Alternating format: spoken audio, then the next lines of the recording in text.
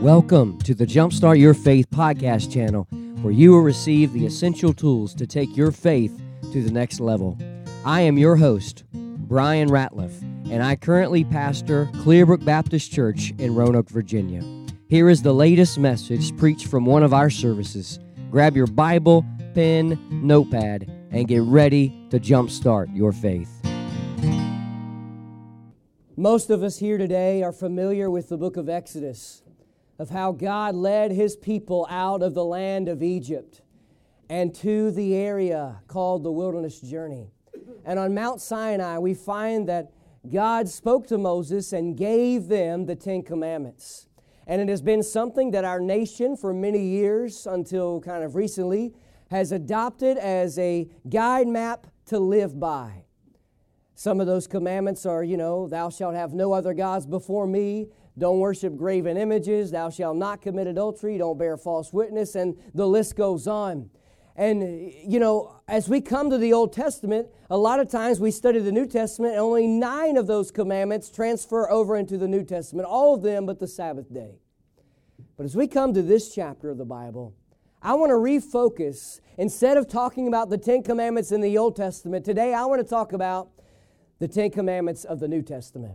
And that's what I would like to label as my sermon title today. The 10 Commandments of the New Testament. By means of introduction, we come to the book of 1 Thessalonians. We've been studying through it for the past several months. You know that the Apostle Paul is writing this letter back to the church of Thessalonica. He went to this area on a second missionary journey in Acts chapter 17, and there a church was birthed in the house of Jason.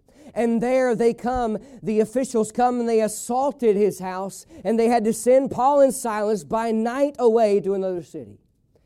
And now we find the Apostle Paul is writing back, and he's concluding his epistle. Look at verse 26. It says, "Greet all the brethren with an holy kiss." Now, I've shared some of y'all about this, but I just want to share with you all. The Pheasant Ridge Memory Care Center called me recently and asked me if I would come on Wednesday mornings to play some music and have a Bible study. And if you know anything about a memory care center, you know that their minds are not quite there. They suffer from memory loss, Alzheimer's, and dementia. And I walked in, I brought my harp in and my guitar, and this lady was sitting there, and she said, "Are you going to play that for me?" And I said, "Just for you." And she goes, "I love you." And I said, "Well, same to you." And as I began to tune my harp, she began to ask me the same questions. "Are you going to play that for me?" And I said, "Just for you." She said, "Oh, I love you." And then out of nowhere, after I shared that I was going to play it for her again, she said, "Can I kiss you?" I said, "No, ma'am, you cannot kiss me." This past Wednesday, Brother Dave and his family went with me there, and they got to meet that lady. And as soon as I said, "No, ma'am," she began to cuss and swear.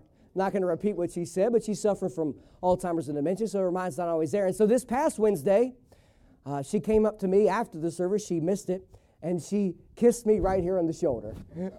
She got her kiss. But the Bible says here, "Greet all the brethren with a holy kiss." And if any of you try to kiss me, I'm going to vote you out the church. Just kidding. Just kidding. This was a symbol of greeting, and we find Paul is narrowing in his final words on his first epistle to Thessalonica. But I want to share with you, just briefly, 10 commandments of the New Testament. As I read verses 12 through 13, I wrote down this first one. Honor those who serve God. Honor those who serve God. Today we are celebrating 35 years of ministry. May I take you back to the year of 1983? In April of 1983, we find a guy by the name of Bill Shiflett. The Lord put it on his heart to get this building and to start Clearbrook Baptist Church. He was here for a few years. I'm not exactly sure how long his tenure was here, but he was known for preaching through the book of Revelation, and he had a great presentation of end times Bible prophecy, and he loved to preach on it. Several of the folks here today, from my understanding, there are no charter members.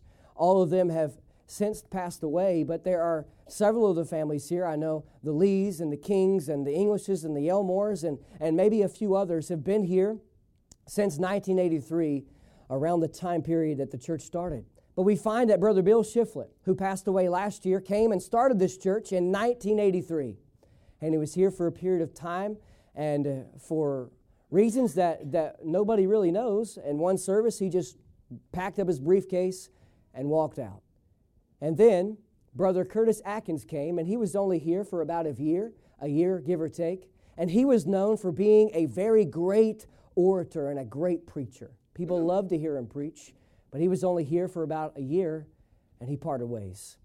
And then Brother David Wickline came and pastored, I think, for about 2 years. And this was during a season where the church was going through a rough time. And Brother David Wickline came and kind of got the church back in order, from my understanding. And then after him, Preacher Likens, Brother Chester Likens came. And many of you, how many of you were here underneath his tenure? Just raise your hand. All right, that's almost all of you. That's wonderful.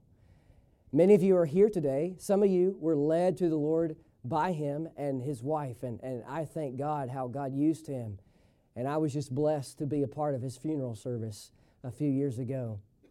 But he was the longest tenure here as a pastor. I think about 15 years, give or take. And then while he was here and while all the pastors were here, Brother English, Brother Red English, Pastor Orlando English was here teaching in Sunday school. And he began to fill the role of a volunteer basis of an associate pastor underneath Pastor Likens. And then when Pastor Likens decided to step down, he said, now I'm going to step down, but you need to talk to Red English.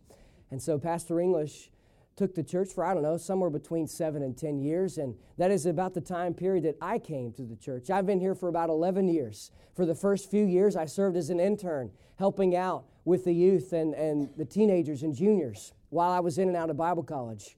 And I guess it was after Pastor English retired, a young man by the name of Brother Aaron McBride came, and he was only here for about 6 months, and he decided to part ways and move on. And that's when all of you fine folks got the crazy idea to ask me to be the pastor, and God bless you for it.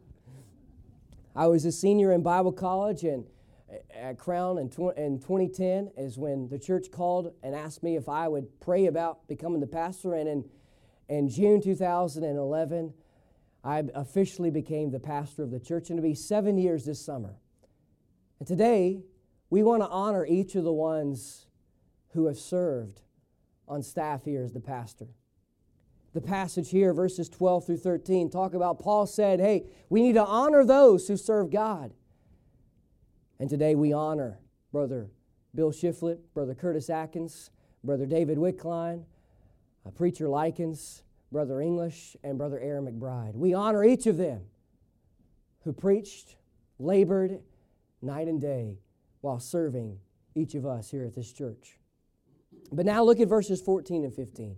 The second commandment I want to share with you not just honor those who serve God, but secondly this morning of the 10 commandments of the New Testament I want to share with you, be patient toward all men. Look at these verses. Verse 14 says, now we exhort you, brethren, warn them that are unruly, comfort the feeble-minded, support the weak. Be patient toward all men. Would you say patient with me on 3? 1, 2, 3. Patient.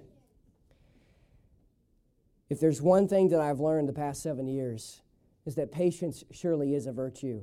And whenever you're pastoring and dealing with people, you have to have patience. If you don't have patience, then maybe this job is not cut out for you. In fact, if you've never pastored, you don't understand how challenging it is. The past 7 years have been some of the most rewarding years of my life, but it's been also some of the most challenging years of my life. Imagine being 22 years old, taking a church, and people triple your age coming to you for advice. It should be the opposite way, shouldn't it? I've learned to bite my tongue at times and just listen. I've learned to keep my mouth shut, and at times I should have kept my mouth shut, and I let it fly. But it says in verse 15, see that none render evil for evil unto any man, but ever follow that which is good, both among yourselves and to all men. Today I'm reminding us all that we are called to be men and women of patience. A lot of people say don't pray for patience because God will give it to you, but I submit to you that it is one of the attributes of being a child of God is being a man or a woman of patience. And today, a commandment in the New Testament, he says right here, the divine oracles of God says, be patient toward all men. That means all the men and women you like and all the men and women you dislike. That means all of the little children that come on Sundays and Wednesdays in our ministries. Be patient toward all of them. But now as we move forward in this passage, look at verse 16. 2 words of Scripture. A lot of people come to me and say, well, Brother Brian, I have a hard time memorizing Scripture. Well, verse 16 is very easy. It's 2 words. Rejoice evermore. Would you say that with me? Rejoice evermore. Can you say it again, please? Rejoice evermore. You know what this means? This means to rejoice and to rejoice at all times, to be full of cheer at all times. If there's anything I've noticed sometimes whenever you're standing before a congregation, maybe some of the singers have saw it this morning, that sometimes Baptist people can be some of the most unrejoiceful kind of people in the world, just by their countenance. It's okay to smile when you're at church. It's okay to shout, amen, hallelujah, glory to God. And it's okay to lift up your hands and rejoice before the Lord. Far too many churches are less rejoiceful in the work of the Lord and in the God of the work.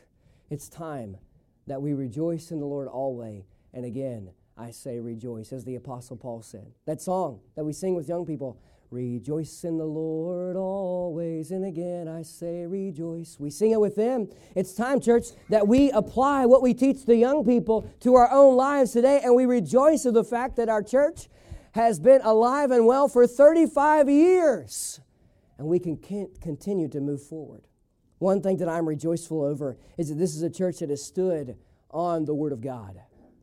And as long as I'm here, we will continue to stand upon the Word of God. We may not agree on everything from the book of Genesis all the way to the book of Revelation, but what we will agree on is that this book of the Bible, this book right here, is the Word of God, not the Word of man. This book is inspired by God. It is the inerrant, infallible, preserved Word of God in our English language. And today, church, we can rejoice over the fact that we have it in our language today. This book of the Bible, in fact, the book of Thessalonians and the New Testament, reveals how Jesus came and He lived a sinless, perfect life, and He died on the cross for your sins and for my sins, and He rose victoriously from the grave so that we could have life and have it more abundantly. Jesus Christ has the answers to all of life's problems. That's what the Bible says. And religion without a personal encounter with Jesus Christ will not save the soul, nor give you the peace your soul longs for. So today we rejoice that our church has advanced the gospel for 35 years and how salvation is by faith and faith alone. And today, let's move forward for 35 more years. Now check out verse 17. Here's one of the most talked about things in church and one of the most least practiced things of the church. Read verse 17 with me. 1, 2, 3. Pray without ceasing. Let's do it again. Pray without ceasing. Commandment number 1, honor those who serve God. Number 2, be patient toward all men. Number 3, rejoice evermore. But number 4, pray without ceasing.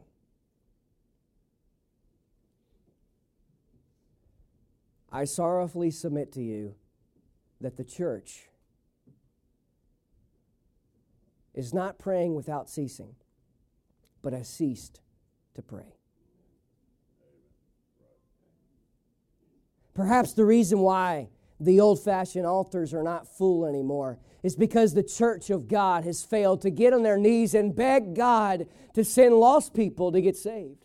Perhaps the reason why churches have so much more contention and problems is because we're not laying those problems out at the feet of Jesus and saying, God, please move and give us guidance. Perhaps the reason why pastors are not preaching with the power of God and Sunday school teachers are not teaching with the power of God is because we are not spending the dedicated time that we need to asking God to anoint us and empower us with His Spirit when we preach and when we teach.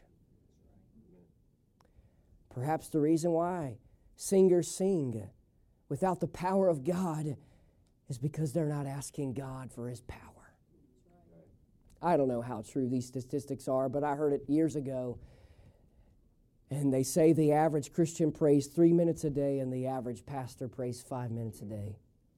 And I submit to you that at some point in all of our lives, we've been there. Imagine if you talk to your spouse for 3 to 5 minutes a day. How long would you remain married? Maybe not too long.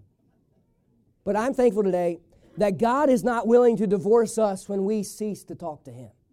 I'm thankful today that God will still listen to us even when we pray and talk to Him just for a few minutes of the day.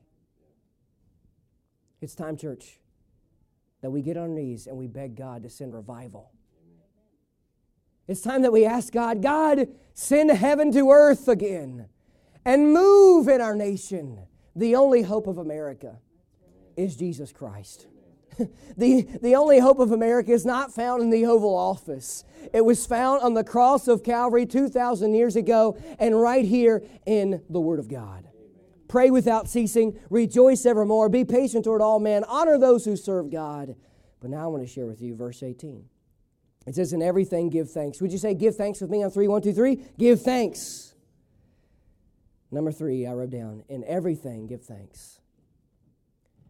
We live in an age where we are only thankful on Thanksgiving Day. But the Bible says, in everything, give thanks. Our faith will soar with altitude when we are full of gratitude. Our faith will soar with altitude when we are full of gratitude. And far too many Christians are so ungrateful for what God has given them.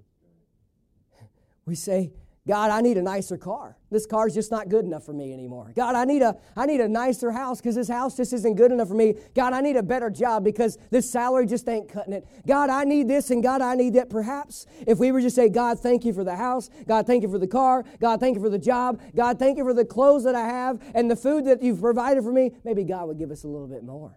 Maybe God would give us something that's a little bit better. Maybe if we're thankful for the beans and the cornbread, God will give us the filet mignon. Or maybe if we're thankful for the McDonald's, God will give us the Chipotle. Yes. If you don't know what Chipotle is, well, the altar's open and you can come and get right with God. In everything, give thanks, pray without ceasing, rejoice evermore, be patient toward all men, honor those who serve God. And number 6, check it out now. It says, quench not the spirit. Several years ago when I was in high school, I was able to work as a camp counselor at Camp Bethel over in Troutville. And I was partners, another counselor and I were overseeing the guys, and we decided we're going to build a big fire for the young people out in the woods because we had to take one night and go camp out in the woods. So we got all of our tents and we got all our supplies and we carried all the wood. And I'm telling you one thing, that fire got up to my eyes. That fire was so high. And I'll never forget the little kid who came up. He was just a little boy. He was wearing glasses. He was probably like 5 or 7 years old. He walked up to that fire and he said, burn, baby, burn. Burn, baby, burn.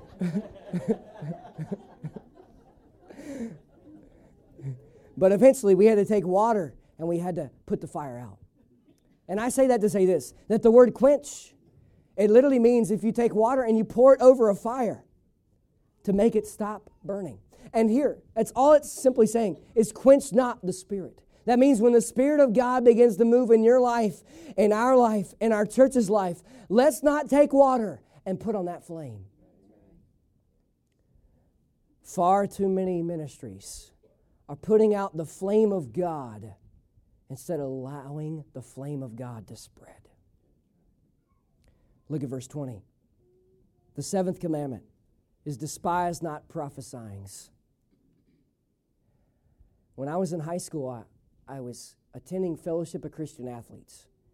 And a lady from more of a charismatic church, one of the teachers got up and started talking about how when she was at her church, she looked up on the stage and she saw Jesus standing on the stage with a band. I was like, well, that's pretty interesting. Well, I don't know what she was eating, drinking, or smoking that day, but I'm sure she didn't see what she thought she saw. Anyways, I say that to say this, that there's a lot of people today who misrender the word prophecy in the New Testament. You see, you have foretelling like the old people did in the Old Testament. They foretold the future. But then you have forthtelling with I am doing right now. I'm just preaching the Word of God. And that's what I believe this word is referring to. It's referring to from right here in our age, the New Testament age, speaking of the forthtelling and going back to the Old Testament saying the foretelling. So in here it says despise not prophesying. So we should not despise the Old Testament prophecies about Jesus, about the second coming, about all that stuff. And we should not despise when somebody stands up and they actually preach the Word of God. Now, if somebody is standing up and they're not preaching the Word of God, well, then it's okay to despise that. Okay? But if somebody is preaching the Word of God as it says and as it is, why despise that? Unfortunately, we've raised a generation of people who despise not just the Word of God, but they despise it when people share the Word of God. And if anybody ought not to despise His Word, it's the church. Notice verse 21. We've looked at 7 of these commandments so far. Now I want to share with you the 8th one. Prove all things. Would you say those 3 words with me on 3? 1, 2, 3. Prove all things. This word prove, it means to test. Have you ever noticed, I heard this the other day, that whenever a test is given, the teacher is always silent. And sometimes when God puts us through a test, we can't hear Him speak. But here the Bible says prove all things. And the word prove, it simply means to test. And what I believe it's referring to here is that when somebody stands up and preaches the Word of God, we need to prove them and we need to test them. We need to check out what they say with the Word of God. Don't just believe everything that I say. Don't just believe everything you hear Joel Osteen say on TV. Don't just believe everything you hear Joyce Meyer say on the Trinity Broadcasting Network. Listen, take what you hear and line it up with the Word of God and test it. Amen. Prove it to be true. And that's one of the commandments in the New Testament. Prove all things. Even, here's the hymnal. Even when we open up the hymnal to sing. I'm talking about the hymnal here. When we open up the hymnal to sing, and it says, Jesus loves the little children, all the little children of the world, red, yellow, black, and white, they are precious in His sight. Jesus loves the little children of the world. Whenever we come to a song in this book right here, this hymnal, we need to test it. We need to prove it to see, hey, do the lyrics match up with the theology found in the Word of God? Prove all things. But then it goes on to say, hold fast to that which is good. That means when you've tested something and you've found it to be good, hold on to it. When there is a good song, like they played earlier, Are You Washed in the Blood? That's a great song. So let's hold on to that song and let's move forward with it. We have a good church here. So let's hold on to what we have and move forward and look to the next 35 years. You know, churches are like people. I say this respectfully, but I say it truthfully. Churches were never designed to last forever. People were not designed to last forever. A person is born, and the day we are born, we're living to die. And sometimes we get in our minds that churches are supposed to last for all eternity. But did you know every single church that's mentioned from the book of Matthew all the way to Revelation is no longer in existence today? Churches are called to give birth to other churches. Just like how the Bible says, a man shall leave his father and mother, cleave to his wife, they shall be one flesh, and be fruitful, multiply, replenish the earth. So just as God has called us as human beings to repopulate the earth, God is calling the church to start and plant other churches. And it goes on to say in verse 22, the final one. It says, abstain from all appearance of evil. When you begin to start reading the characters in church history, such as Charles Wesley and George Whitefield and Jonathan Edwards and all these guys during the Great Awakenings, what you find out is that when they experienced revival and a spiritual awakening, they didn't want to do anything that caused another brother or sister to stumble in their walk. And they didn't want to leave any room for somebody to point out something and say, hey, are you really a child of God? And that's why when you study their lives, they decided, hey, I'm not going to do any kind of drinking. I'm not going to do any kind of dancing. I'm not going to do anything that's going to affect any other believer or any other person to draw them away. Now, I'm not saying you need to set standards up in your lives like some of those of yesterday, but all I'm saying is this, is that if it appears to be evil, don't associate with it. These, my dear friends, are the 10 commandments of the New Testament. Abstain from all appearance of evil. Hold fast to that which is good. Prove all things. Despise not prophesying. Quench not the spirit. In everything give thanks. Pray without ceasing. Rejoice evermore. Be patient toward all men. And honor those who serve God. Today we are celebrating 35 years of ministry. But I have a question. Are you willing to do what it takes to make sure we have 35 years more of ministry? Now, obviously, there's several of you here today. In 35 years, more than likely, you'll probably be in eternity. And perhaps I will be too. But there's a good many folks here today that have great possibility and chances of being alive for the next 35 years. Are you willing to make sure this church continues to advance the gospel and reach people for Jesus Christ? Hey guys, thanks so much for tuning in to the Jumpstart Your Faith podcast channel. As a token of my appreciation for you listening today, I would like to give you my free ebook devotional called Jumpstart Your Faith, 30 Days to a Renewed Faith in Christ. Just go to www.pastorbrianratliff.com to download it. Please be sure to subscribe to this podcast channel to listen to more messages like today's. And if these messages have been helpful to you, please leave a review. If I could be of any help in your spiritual walk, please let me know by emailing me at pastorbrianratliff@yahoo.com. And one last thing, if you're in Roanoke, please consider joining us for one of our worship services at Clearbrook Baptist Church. Until next time, may God's blessings be upon you and have a great week.